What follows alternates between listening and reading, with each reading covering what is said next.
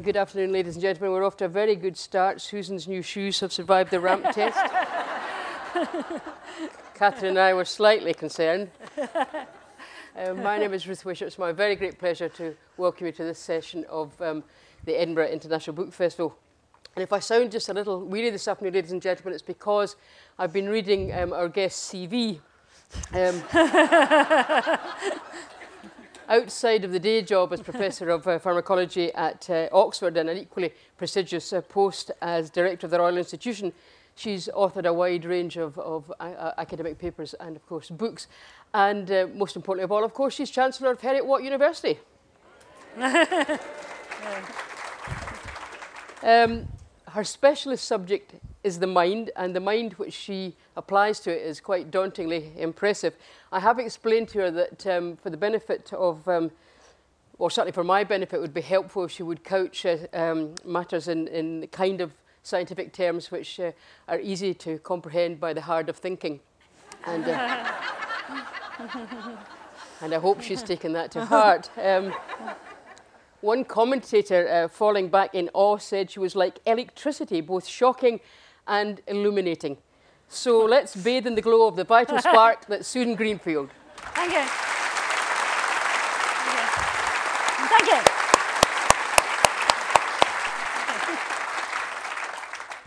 Thank you. Masses of things to cover in this book, of course, Susan, but I think it might be interesting to start off by homing in on cyberspace and its impact both on the brain's development and indeed on society's development or lack of. Yeah, I think this is an issue that is concerning lots of people because most people here have got children or grandchildren, even if they themselves aren't getting increasingly engrossed with computers and somewhat bewildered by the fast pace of technology that, if you like, we can sum up by calling the screen technology. In order to really think about what it's doing to our brains, am I allowed 2 minutes on the fastest brain research course in the country? Go for it. Okay, but don't time me, but you know, it will be about 2 minutes now, yeah? So why this is particularly important and what perhaps not everyone realizes is your brain is the most amazing bit about you. It's amazing because for 100,000 years that our species has stalked the planet, no one has had a brain like yours. They've probably got livers like yours, or lungs like yours, or hearts like yours, because we know these things can be transplanted and they're diseased. But no one has a brain quite like yours, and they never will again. And it's your brain that makes you so unique. Now, why is the brain so different from all the other bits of your body? And the answer is that it is very sensitive to everything that happens to you, every moment you're alive. And this is why you're different from, let's say, a goldfish. Now, let's be honest, you couldn't claim the goldfish had a great personality, or perhaps you would, but I bet you're a goldfish lover, Ruth, are you? No? Wrong. No, okay. So I'm not offending any goldfish Dogs lovers. are my thing. Yeah, okay. So if you had children or grandchildren who had a goldfish and the goldfish died, while they were at school, you could sneak off to the shops and buy another goldfish. Let's be brutal. And they wouldn't know any difference because the repertoire of a goldfish is pretty stereotyped. Now, you couldn't do that with cats or dogs. And even if they wanted you to, you certainly couldn't do it with their brothers or sisters. They might like that, but you can't change those. And the reason is that the brain becomes, as it becomes more sophisticated, so the shift goes from the narrow dictates, the stereotypy, the rigid repertoire of a species' behavior determined by genes, by instinct, through to learning. And this is why we as a species occupy more ecological niches than any other species on the planet. We don't run particularly fast, we don't see particularly well, we're not particularly strong. But what we do fantastically is adapt, we learn. And this is why the human brain, even compared to chimps, is so special. Your brain is exquisitely adaptable. So what happens is you're born with pretty much all the brain cells you'll ever have, but it's the growth of the connections between the brain cells that accounts for the growth of the brain after birth. So even if you're a clone, that's to say an identical twin, you will have a unique pattern, a unique configuration of brain cell connections because these are in turn shaped and driven by experience. And can I go beyond my 2 minutes to give one example of this? Yeah? You certainly can. So this is now the second part of the course. You might say, well, where's the evidence for this? So two examples. One, I don't know how many people are familiar with London taxi drivers. I don't know about Edinburgh taxi drivers, if they're the same. But do people here have to learn an exam, the knowledge? There's no knowledge comparable. What they learn is how to charge exponentially for it. So as you may be aware, there's this exam called the Knowledge they have to learn in London, which is a daunting exam because it's an oral exam. That is to say, when you go into the exam, you're the examiner and you say to me, take me from A to B, how are you going to do that? And I say, we go up this street, that street, and there's a one-way system there. So a huge burden on what's called working memory. You don't have recourse to a manual. You can't look anything up, you can't write, you just have to recite it off. And in an ingenious study, they found that one of the areas in the brain, one of the areas relating to memory, was bigger in London taxi drivers than in other people. A fact not lost on the London taxi drivers. They've heard of this. I don't know if Edinburgh taxi drivers could serve as a control or not. But, another example is piano playing, where you have 3 groups of adult human volunteers, none of whom could play the piano at all. And the control group, they always get, I'm afraid, the environment without the interesting bit thrown in. So they just had to stare at a piano for 5 days.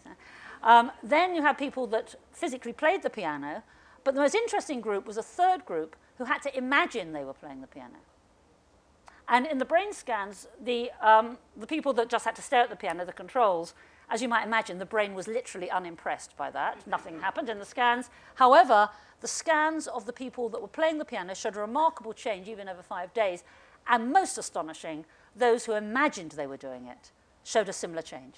So even imagining, even thinking, I'm sure there's some philosophers here out there in the darkness, even thinking, even a mental event as they would regard it, has a physical basis in the brain. So my whole point being, before we get on to answering your question, it's obviously going to be a long afternoon. We only have an hour. To start with, yeah. So the whole point being that your mind, for me, is the personalization of the brain in this way. So it was necessary to go through that. The course is now over now. It was necessary to do that because I think people don't necessarily realize the impact of the environment on the brain if they don't realize how receptive the brain is. So we can now turn to the environment and the change in the environment, but just before we do this, something you said there that was actually fascinating on your piano analogy. It sounded to me, as an incredibly lay person, it sounded to me that what you were saying is that the more work you give the brain to do, the bigger and better it gets. Yeah, it's a bit like a muscle. A little bit like a muscle, and we all know that however you exercise, that part of the body will prosper and thrive and be strong. You use it or you lose it. So it's exactly like that. And when I was teaching medical students, they had the opposite model. They had the bucket model of the brain, which was it had limited capacity, and once it was filled up, they couldn't learn anymore. And they thought they'd learnt enough, and they couldn't learn anymore. But it's not like that. It's more like a kaleidoscope, if you remember those. You know, everything that happens reconfigures, rechanges. So forget the bucket model of the brain. There's no such thing as overworking the brain. The brain loves to learn. That's what brains do. And that's, we'll get on to, I think, part of the issues that we're going to face. The brain loves to adapt. So the brain in cyberspace. So now let's think about cyberspace. And again, I'm aware of time, so I'll just try and do 1 or 2 sort of summaries. On average now, kids in the Western world are spending 6 hours a day in front of a screen. Now, given we've just talked about the vulnerability and the potential of the brain to adapt to the environment, I think it's an interesting question to ask, and I do this in the book. Living in 2 dimensions, as you are on a screen, what impact could that have on these brain cell connections, and then in turn on the way you might think? And I've been accused in the past of being a kind of Luddite and being alarmist, and I just want to do a health warning. I'm none of those things. I'm an open-minded scientist, and I just want to share with you various scenarios, some of which may or may not come to pass. But I don't want to be complacent, and I don't want to say, oh, I'm white-hot technology, forget the boring Luddites. Let's just evaluate it as calmly as possible. And I would turn or point, for example, to the alarming growth over the last 10 years in, let's say, Ritalin prescriptions for attention deficit disorder. Yeah? This has now risen to 55,000 prescriptions for kids in 1 year alone. Now, why should there be, for example, a 3-fold increase in a drug prescribed for attention deficit? Could it have anything to do, just in part, I'm just asking the question, I'm not saying it's the case, with perhaps the attention span, the shorter attention span that might be mandated by a screen? There's just a suggestion, it's just a hypothesis that I think is at least worthy of testing. Because when you think about it, when you're sitting in front of a computer, as opposed to reading a book, we'll come on to that in a minute, you press a button and something happens immediately. Part of the appeal of that. You press another button, something happens immediately. So I think the first issue to explore, to think about, to discuss, is what about attention span? And we now have I was horrified, I turned on the TV the other day, and they have your news update in 90 seconds. You're up 90 seconds. Why are we in such a rush? You know, why do we have to have news in 90 seconds? Why can't we have it longer? Yeah, why can't we think about things and talk about them and hear reports and so on? So the fact that it has an appeal, 90 seconds, you know, is one thought. I think also the fact that compared to reading a book, one has perforce visual images. There's very few computers or games or programs that have just words, which you read. You might as well read a book if you're reading that. So we're having now visual images much longer in life than when we were growing up and we read comics and were weaned off them. So I'm just wondering, does this infantilize our brains at all? Does it stop us developing imaginations? And I'm sure everyone in this room, I've yet to meet the person, although I'm sure someone now put their hand up, who says the film they've just seen is better than the book. Everyone always says the book is better than the film. And it's like when you meet someone that you've heard on the radio a lot, and then you actually meet them physically, and you feel sort of let down, don't you, sometimes? I won't say who. I say, you know, you often find that. Oh, go on, yeah. You often find that, but you know, you often say, and you say, they can't look like that. My imagination, that's wrong, you know, they can't. And your own imagination, as a neuroscientist, it fascinates me hugely.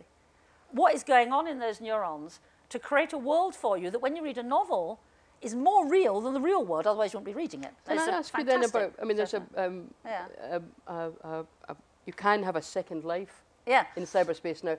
That, although that's very much a screen-based activity, it also presupposes that you've got a huge imagination because you're having to create not just yourself and your own personality, but indeed your physical appearance and that of all the people around about you. You say that.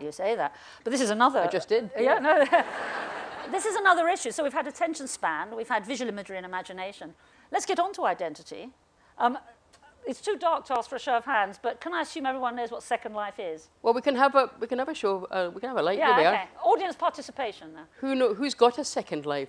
I don't mean what you're doing with your private one. Yeah. Who's got an on-screen second life? How many? I would say about 3. Yeah, out of 600. Yeah. Okay. So let's assume then that a lot of people won't put their hands up. They'd be scared we're going to ask some questions. So they won't. I know. I've already got that man's number up there. Yeah.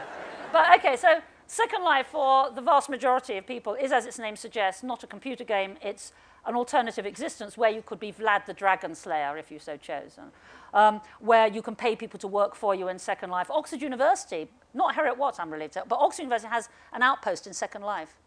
Sweden has an embassy in Second Life. Does it have tuition fees? I don't know. I haven't signed on myself for this. But it's very interesting, this notion you have a parallel life. Now, you might say, oh, well and good, and what's the harm in that? You can use your imagination. What fun to be Vlad the Dragon Slayer rather than, you know, whatever you are. Yeah? But the issue there is it's a world devoid of pheromones. It's a world devoid of body language in that sense. It's a world actually where autistic people feel very comfortable because what you're playing to are the same kind of scenarios that autistic people will work on, which is just movements and actions and no routines. Human relations. And no real... So I would ask, if you spend your time on Second Life as opposed to, let's say, reading Jane Austen, will you have the same degree of empathy or ability to understand other people are thinking differently from you and feeling things differently from you? If the emphasis is on action and movement and killing dragons or whatever, rather than, as we're doing, reflecting and not doing it, there may be a difference in terms of what that does to your mind. So the imagination, you can say, yeah, I fancy being Vlad. But on the whole, that's not the same as being engrossed in a novel, where your attention span is much longer, where you have no strong sensory stimulus at all, but you're focusing on the content. And I think this is really important. Can I elaborate on that? I'm just putting in commas here just for me to calm down and understand what you're saying, because, I mean, I'm obviously, because I'm here, and I love what I'm doing, a book person by inclination, and I don't play video games by inclination, but if I were of the video game generation, I might say to you that, well, reading books is a very passive thing to be doing, whereas video games are very interactive. And yeah. Okay, well, let's unpack that. It is indeed passive, and it's linear, and you are following someone else. You're following the author, the authority. But let's just think about that. So when you read a book, the author takes you by the hand, and you go on a journey together. But it's a journey on which you are passive, you are led. And you have a beginning, a middle, and an end. And it might not be a journey you particularly like, but undoubtedly you will end up in a different place than where you started. Different, yeah?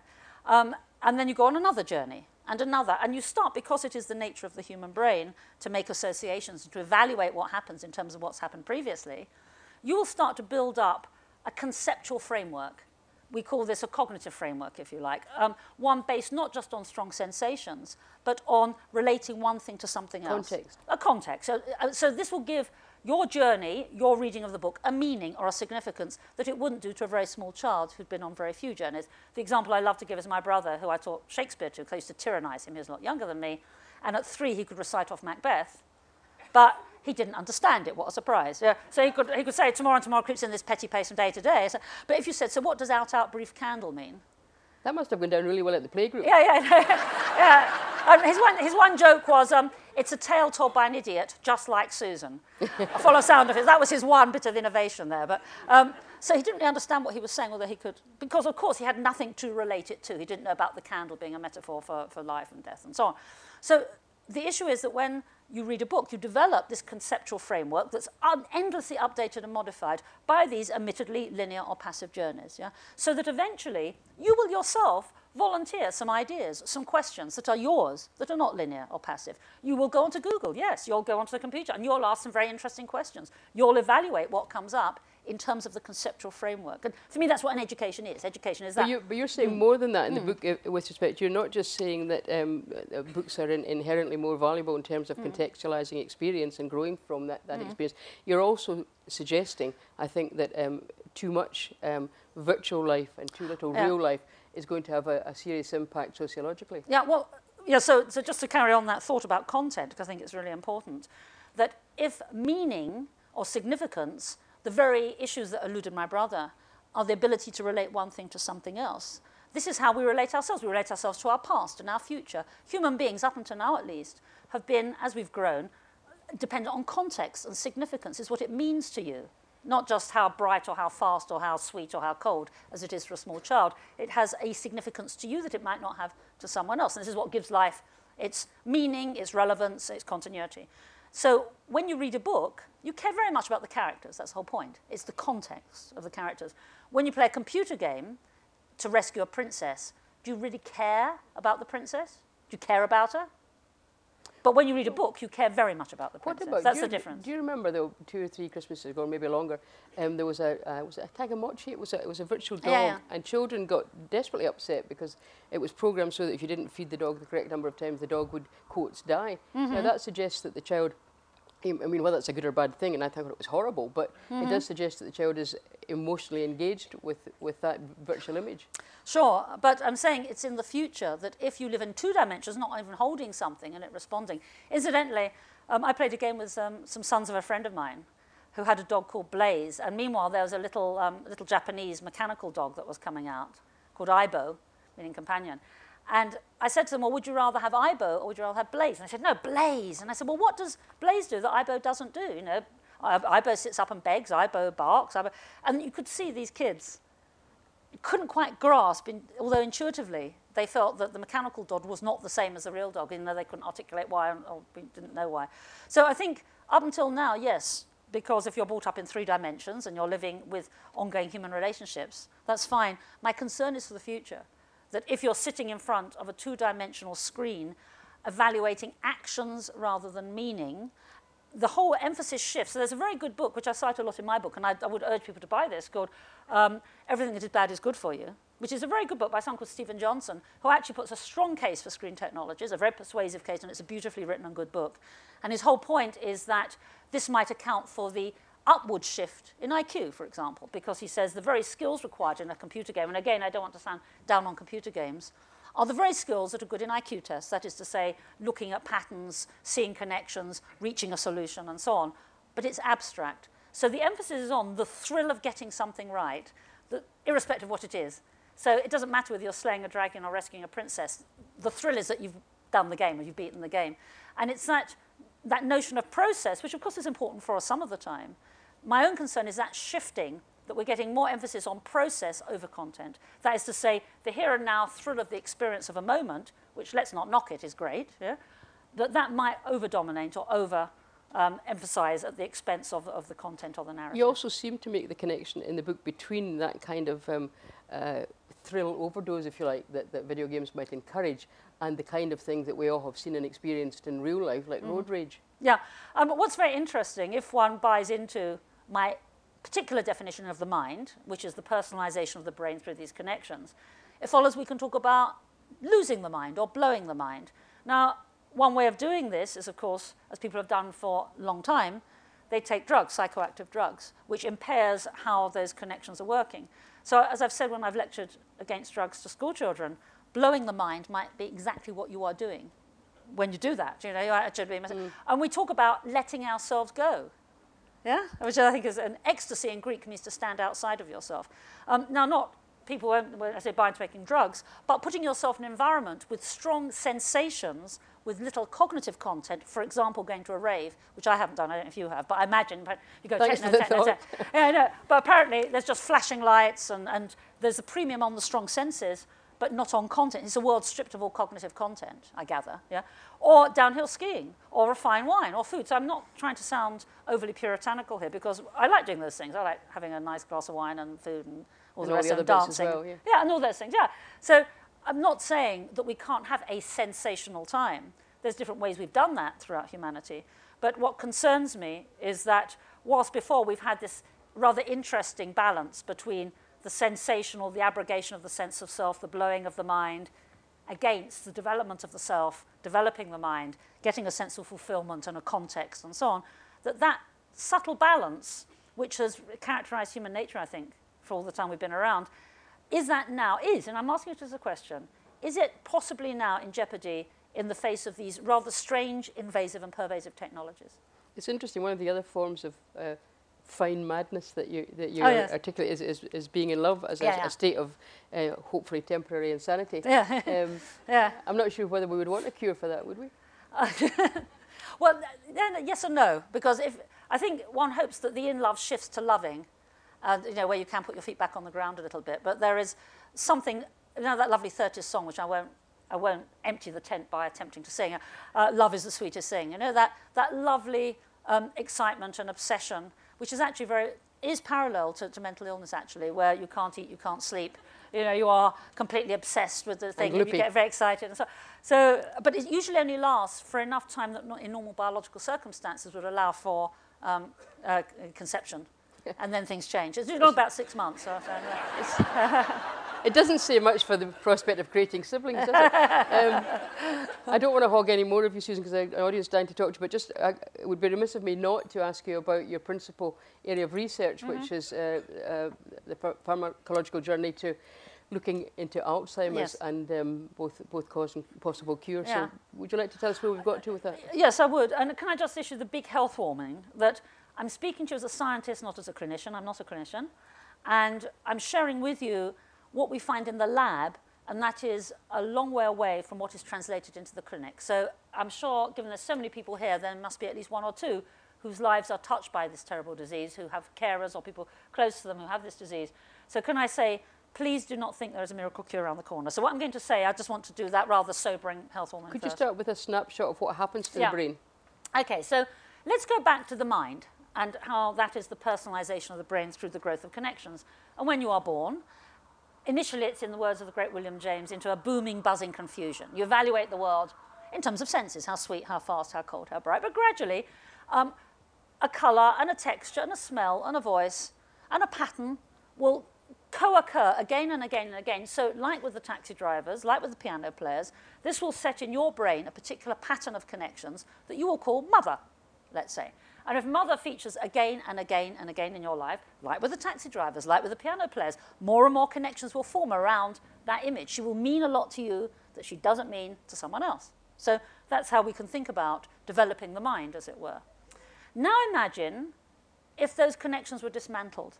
Gradually, things that enabled you to evaluate the world, that gave the world a meaning or a significance, the checks and balances of reality that enabled you to understand things, gradually that would slip away. And gradually, things that were special, personal to you would become less so. And in the end, even someone that triggered many, many, many connections and therefore was the most robust in terms of being reversed, even that eventually, sadly, and that's what dementia is. It's the unpicking of the connections. It's the recapitulation again into a world that is confusing, disorientating, that has less significance over time, where you go back to evaluating exactly what's happening to you in terms of the senses. And can these Yeah. broken connections be re-established? So well, what we're working on, and again, another big health warning, many people have many different approaches to Alzheimer's, and all of them are good. And just as a political aside, I wish the government would invest more money into letting 1,000 flowers bloom and letting as many different approaches flourish as they can, because none of us have got the answer yet. Yeah? So there's epidemiology, there's toxicology, there's molecular biology. I myself am a neurochemist, pharmacology is my area. So my particular approach is twofold. And what we're working on is the following dream, and I do stress it's a dream. 2 scenarios we work on in parallel. Each on their own would be fantastic if we could do it. Scenario A. You go to the doctor routinely, like you might go for a bone screen or breast screening. Over a certain age or to a certain risk group, you go to the doctor, have a blood test. And the doctor is able to tell you, even though you have no symptoms, if perhaps you either have Alzheimer's or Parkinson's coming on. You won't have it yet, but they could say, but we now know that you're pre-symptomatic, but your marker is different, so we could start your medication right away. Even the existing medication, if NICE allowed it, would be helpful. You can also, rather ghoulishly, perhaps plan your future. And if you want to go on the world tour, now you'd go. Right? So there is some merit to that. And it would also, most importantly, bring down the cost of clinical trials for drugs, because the person could be their own basis of comparison. So that in itself would be a big advance if we had what's called a marker, a surrogate marker for neurodegeneration. So that's the first thing we're working on. Now let's think of scenario B. You have already, let's say, Alzheimer's or Parkinson's, and you go to the doctor and say, we've just had this brilliant discovery. We've got a drug now that stops any more cells dying. So if you take this drug every day, then you might have memory problems now or movement problems now, but they won't get any worse. They'll be stable. And again, anyone who's been touched by these diseases would know that would be a wonderful prospect. They're both dreams, by the way. Now put those 2 scenarios together. You go to the doctor. You have your routine blood test, and he says, actually now we're seeing this marker's elevated. That's the bad news. You've got the signs, so not the symptoms, but you've got already a sign that you've got neurodegeneration. The symptoms haven't come on yet. So the good news, take this other medication, scenario B, take it every day, no more cells will die, so the symptoms will never come on. And if that's my dream. So the dream is it will be coupled with a blood test, initially, and then oral medication of a drug every day, which means that you wouldn't have a complete pristine brain again, but the symptoms would never occur. And if the symptoms never occur, then, who cares? I mean, that's fine. That's but is that a realistic dream rather than a fantasy? It's a bit between the two. When I say a realistic dream, yes, but it is, in terms of the timescale is one that some might regard as a fantasy. It's not going to happen tomorrow. We're working on it, but it's at the stage in the lab. We're not even close to doing this in trials or anything like that. So, but that, at least we have the concept and we have the idea. I mean, if you have a concept and an idea, then it's more than a fantasy, but it's way off before being a reality. But the reason I've gone into detail about it is to just explain the kind of strategies we think about, the kind of ways we do it. And again, I do stress that's my particular approach. Other people are working with many other ingenious and exotic and exciting technologies, and good luck to them. Let's hope. I mean, the main thing is that we get this cracked. Yeah? Regardless of how. Yeah, regardless of how. So that's just our approach, which I just share with you, but I share it with you as a dream, not as a reality. Okay, well, if we could have the lights up now, please, because there's masses of stuff in this book. This, Susan's new book, The Quest for Identity in the 21st Century, ranges over an extraordinary amount of work, both, not just, as I was suggesting earlier, not just in terms of the pharmacology, but in terms of sociology. And I'm sure there are lots of people who would like to ask a question. There's one hand up already, but could I just say quickly for the first-timers, the virgins amongst you, that we've got 2 mics, and could you wait until one of them comes to you? That gentleman over there, thank you. Yes, you. You talked about the brain in individuals, and surely in terms of education, they're becoming more and more individualist, similarly at home, no longer playing with others outside, and similarly with consumerism, and surely more emphasis should be on the social aspects and not merely the individual aspects. Mm-hmm. Yeah, I couldn't agree with you more, and I think we need to think about what we mean by an individual, what I call in my book the someone scenario, as opposed to no one scenario, because if you are just reacting to a screen, or just being a consumer, that's not necessarily celebrating or expressing individuality. It could be that you're just saying yuck and wow and just reacting to whatever comes along. There's a very interesting issue of Bernays, who was the nephew of Freud at the beginning of the 20th century, pioneered advertising. And he latched onto this notion that you could get people, because in those days, in the capitalist economy, you had to get people to buy things they didn't need. So you had to persuade them they wanted something. And the best way of doing that was this idea that whatever you had would say something about you, would express your individuality. So he had very pretty young girls at a time when women didn't smoke and they wanted to open up the market to get women to smoke, actually holding the cigarette saying, the torch of freedom, because that would say something about you. And this notion, you can still see it in advertising today, you know, the kitchen that's individual as you are, you know, the trainers that say something about you. And then you go home and find your neighbor has the same trainers or the same, and you enter into this arms race. So I think what I'm saying is that I would not equate individuality with being isolated or a consumer, quite the reverse. I think that what we need to think about collectively as a society, how in the 21st century we can help people become truly individual and not influenced by peer group pressures, not influenced by mass movements or ideologies, but to discover their own portfolio of talents to lead fulfilling and interesting lives. Because up until now, my mother's generation, for example, she was dodging bombs in the Blitz in London. And my grandmother was worried about just getting coal for the family because they were very poor and pawning her wedding ring and so on. So they were not worried about whether they're individuals, they were worried about survival. And this generation in the West, now we have this huge luxury afforded by science and technology of living a lot longer than my grandmother thought she was going to live, and also having more hours during the day freed up from the drudgery that characterized their lives. So this is a particularly important question that you're flagging now, and I think one that wasn't necessarily bedeviling en masse previous generations, a few intellectuals perhaps, but not everyone as it can now, which is, what are your talents? What do you want to be? What's the meaning of your life? Where are you going to go with it? How are you going to be an individual? What are you going to express? And I think that certainly just blind consumerism and certainly playing computer games is not the answer. More questions? There's somebody, two there, one on the aisle and then a blue shirt further up the back. How would you relate to Richard Dawkins and the evolutionary concept, and do you think the brain, as it dies, precludes any possibility of a soul? Okay, thank you for that question. It's a shame we haven't got... How many hours have we got left, Ruth? I thought we'd throw the easy one in just... Yeah, well, just... Okay, so let me take that step by step, because it's a very interesting question. I want to do justice to it, and the chairwoman, will kick me in the ankle if I go over. Let's think first about the soul, which was perhaps the easiest part of your question compared to the rest. Because, and again, I'm not a theologian, but there might be those who are more versed than me. But for me, as a naive scientist, the whole point of a soul, whether you believe in it or not, the concept of a soul is that it's immortal, the immortal soul.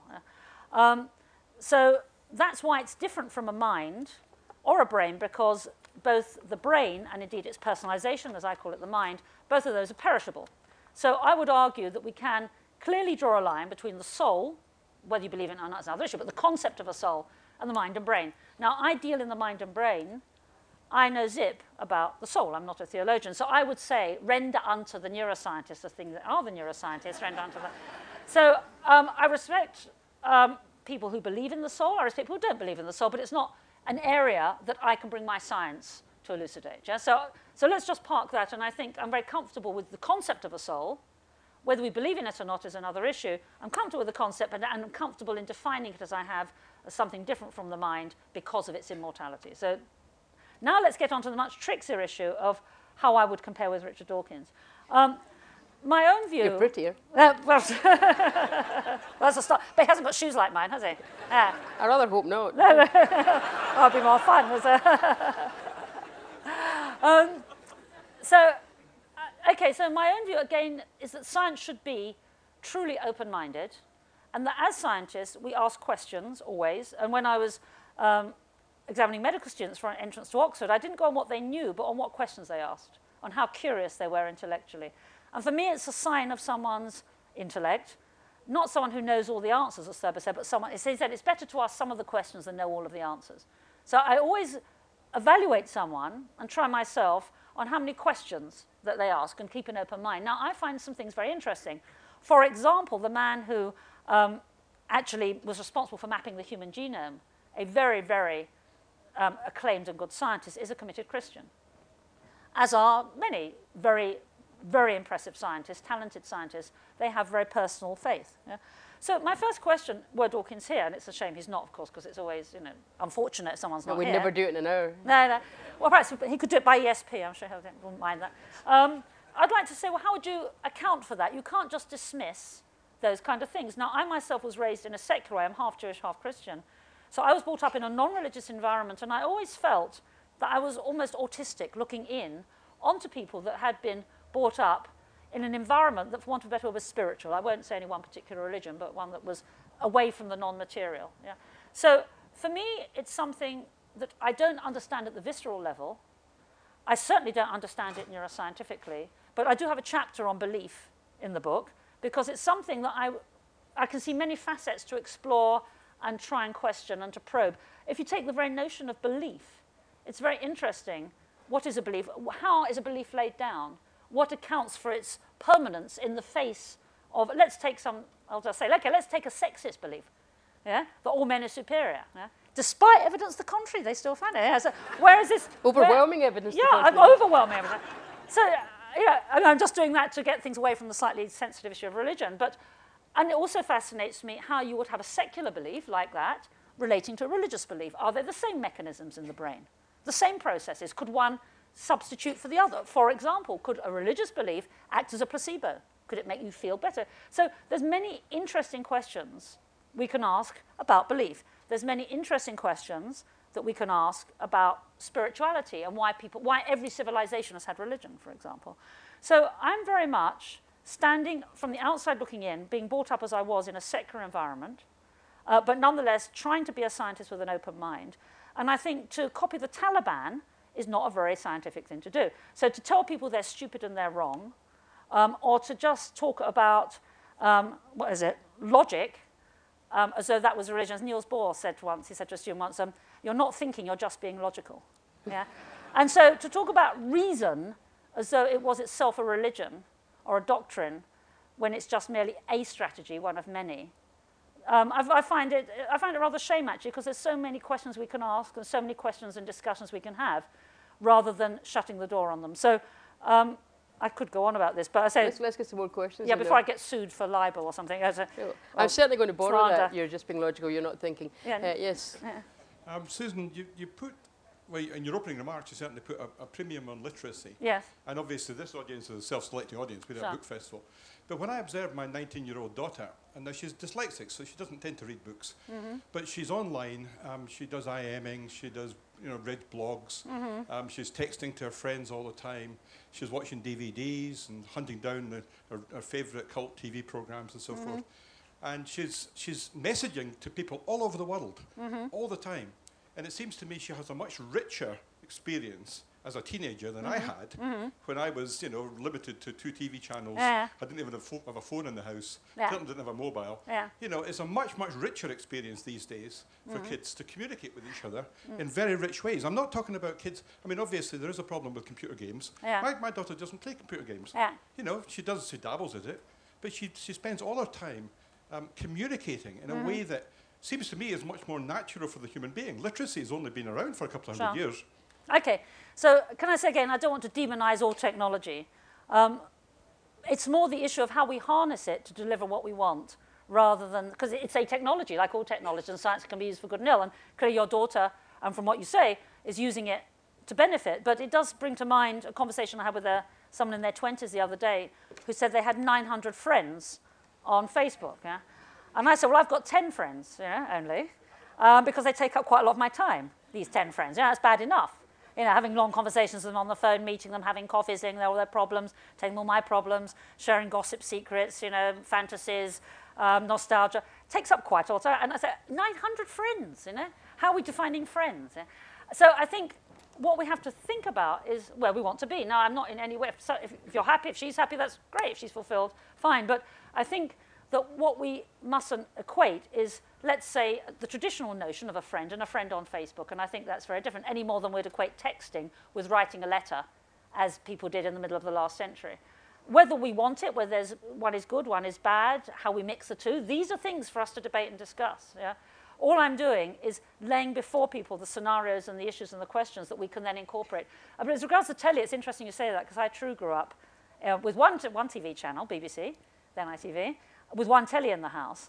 But there, the technology was integrated into our culture. That is to say, we would have this one telly, we'd all sit round it, eating snacks on our knees, and discussing the TV program as it happened, perhaps more analogous to singing around the Victorian piano in previous generations. It would be, the TV was integrated into our family culture and was part of our family culture, not the other way around.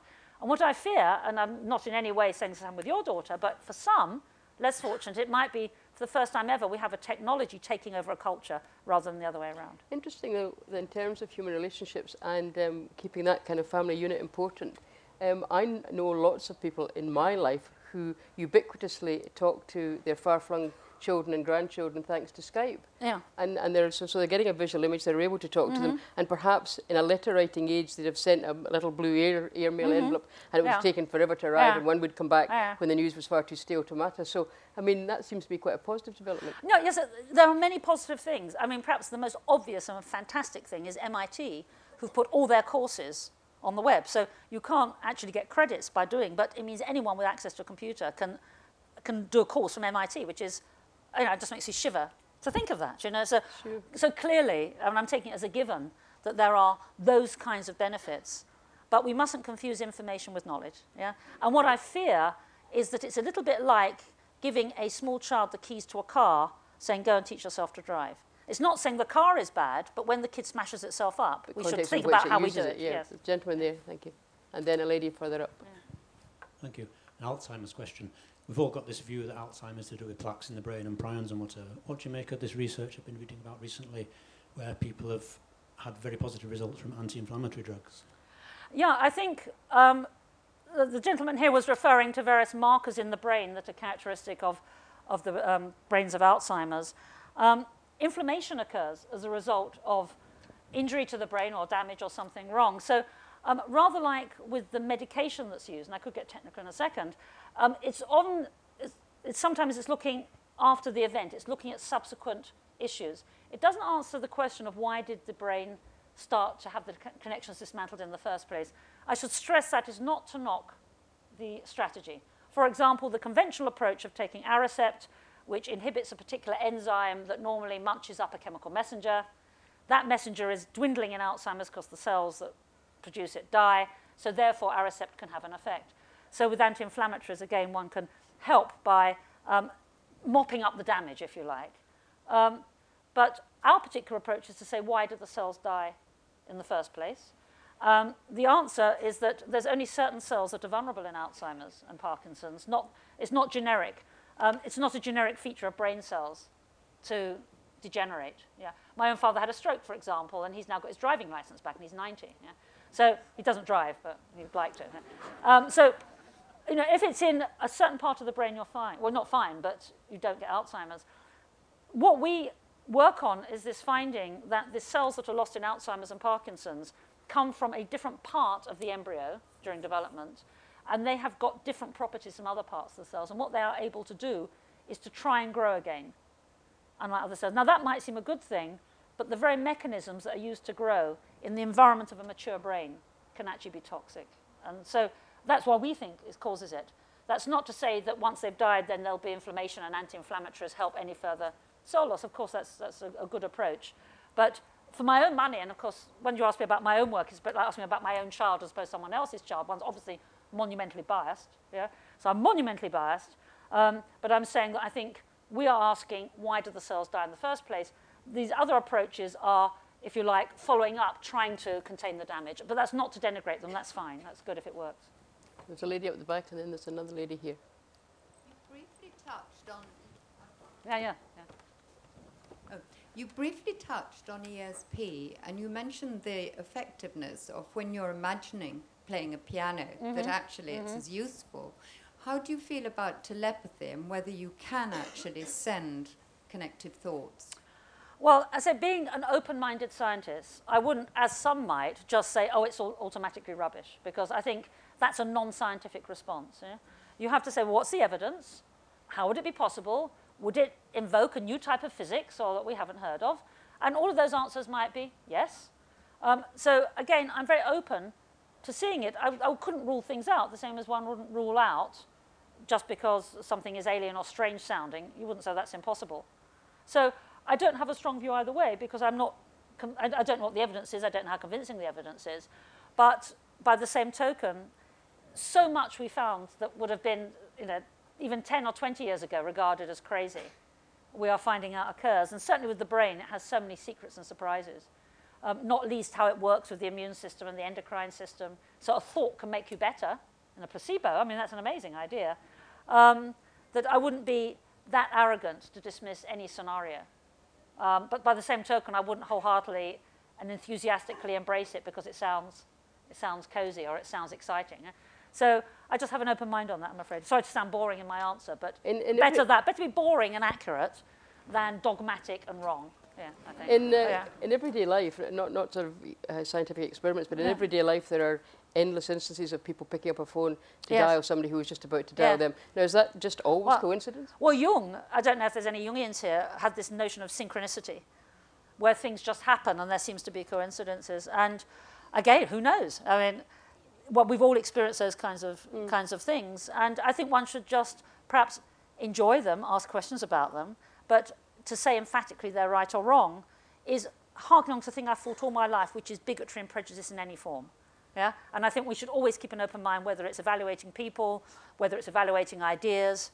We should just keep an open mind. And the worst thing is to make assumptions. I work in the recruitment of graduates and have done in for the last decade, and have seen an exponential rise in women going in, or young girls going into technology. But I don't see the same, by any measure, rise of them choosing it as a career. Can you explain why that might be the case? And secondly, does that mean I give up my gym membership and just think about going on the treadmill?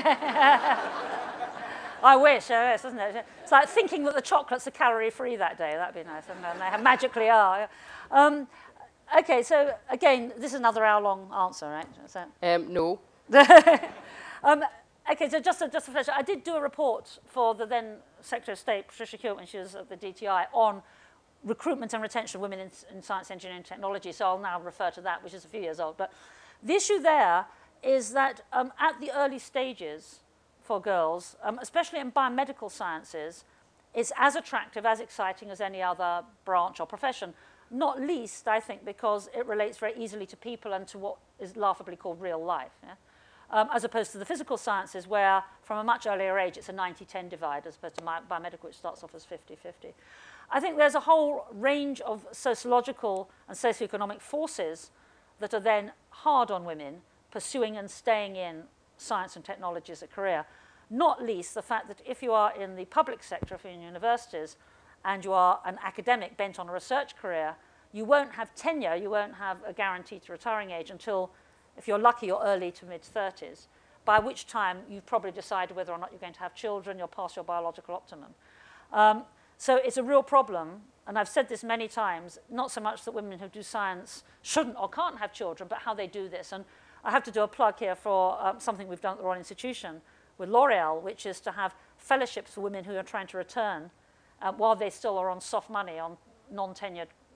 And we thought, this was the first year of the competition last year, we had over 100 applicants, we had 150 this time for about 4 fellowships, yeah, which gives them a small amount of money to spend on childcare or a microscope or whatever they want.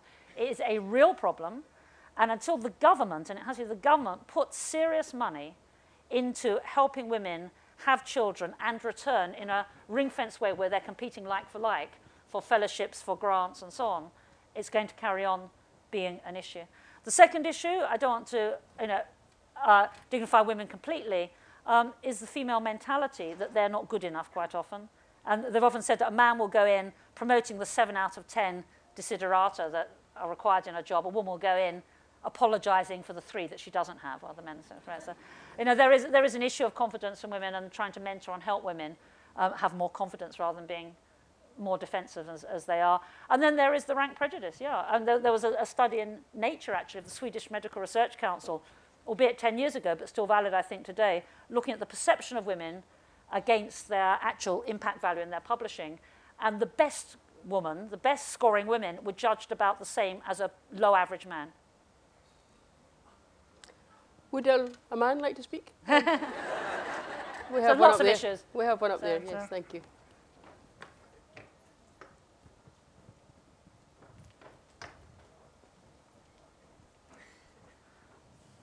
It's always at the back and it's always at the wrong end of the row.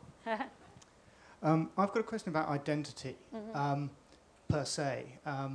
There's a sort of maybe one view of identity which is it's defined from within, another that it's sort of defined from without, and it's sort of thrown into sharp relief by like the National Identity Register program at the moment, where they're sort of defining what is your identity. I'd just be interested in what your definition of an individual's identity is. What is identity? Everyone's asking questions that last about an hour if they were answered properly. Yeah. Okay, well, let's start with the within and without, because I think that's a very interesting start. Some people, again, some of my detractors say, oh, they're inviolate, no one's going to damage their brain, they'll decide if they take drugs or not, for example, without realizing how influenced one is by the environment. But by the same token, that environment is the product of our brains. It's a world that we've created. It's a world, you've all chosen, I hope, you haven't been forced here, you chose to come here and sit in a tent in mid-August, yeah? You chose to come into this environment. You've chosen how you're going to decorate your house, most usually. You know, so the mind determines to greater extents the environment, and the environment, in turn, will shape the mind. So you have this two-way process. The one-way process I started off with in your chart, saying yuck and wow, and just having strong sensations. The one-way street gradually becomes a two-way street, and what we can't do is to point to just the human brain or just the environment as the trigger with the other thing reactive to it. It's this wonderful chicken and egg interrelationship. So my own view concerning identity is that we are shaped very much by our environment, but by the same token, it's our reaction to the environment, our unique portfolio of memories and dispositions that will then evolve. My own view of identity is that it's an evolving concept and that you are different people to different things. So it's a much fuzzier rather than concrete concept. It's something that is unique to you, but that does evolve and change and get modified with everyone you meet, everything you do, your different things to different people. And what I etch out in the book are the different scenarios that are very extreme in terms of how our identity can change throughout our lives or at different times of the day almost. The identity of being the passive recipient of the senses, where you relinquish your identity, you let yourself go, you blow your mind. The collective identity, if you go out on a hen night or a stag night, or you're playing in a football team, or you're part of a family, and you assume your identity to a more collective narrative. In extreme cases, as we know with extreme ideologies, that's taken to, some might think, very undesirable consequences. Or the no one identity. So you have the someone, the no one, the anyone, or the one that I promote and encourage and would love to see more of. For me, the apotheosis of your true identity is creativity. You know that feeling when you see a connection that no one else has seen. You suddenly have an insight no one else has had. You don't have to be a scientist, although that's ideally what scientists do. You don't have to be a brilliant artist or a musician. It could be a social situation. It could be just suddenly seeing a new solution to how you rearrange a room. But that fabulous insight or breakthrough of seeing something in a new way, that eureka moment, for me, that is the most fulfilling way of being an individual and expressing an identity. You mentioned a fascinating other book in your book. In fact, you very generously name-check a number of authors, but this was Howard Gardner's talk about extraordinary minds.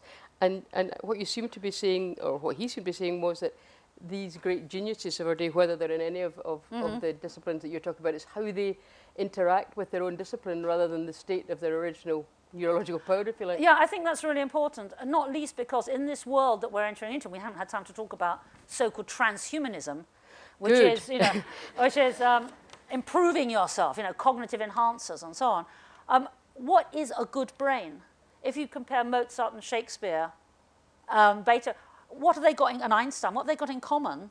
The fact that they're highly individual and original. That's what they have in common. They're different from each other, not that they're the same. So just having a good memory is not the same, I don't think, as having a good brain. A good brain is one that is individual and as original as possible. And if we can think of ways using technologies to harness that for the maximum number of people, I think that would be the best kind of society. Now, this is almost an impossible request, but if somebody can ask a 30-second question and you can give a 2-minute answer. Oh, no, I can't. Last question on the aisle there, then. Thank you. But it has to be brief, sir. No, down here. Oh, you're trying to get the mic back. Sorry. Thanks very much. Yes, there. Okay, a quick one. Do you think do you see any sign that the human brain is evolving? If so, in what way? And if not, is it because the time scale is I don't, there's no way that she's going to answer that in 2 minutes, and that's very naughty of you. Okay, and I'll try. I don't think the whole point of the human brain, it adapts. That's what brains do, they adapt. So it doesn't need to evolve, it doesn't need to be bigger, it just needs to have as much potential and opportunity to prosper and be individual as possible. Wonderful.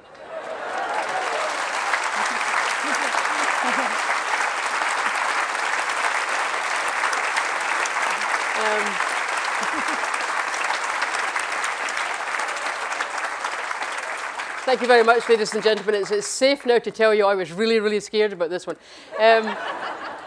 Would you please all stay seated, because Susan's going to go left and left again, as you know, to the signing tent, and you'll be able to chat to there and talk to her and have copies of this book signed, ID, The Quest for Identity in the 21st Century. But please join me once more in thanking Susan Greenfield. Thank you. Thank you. Thank you.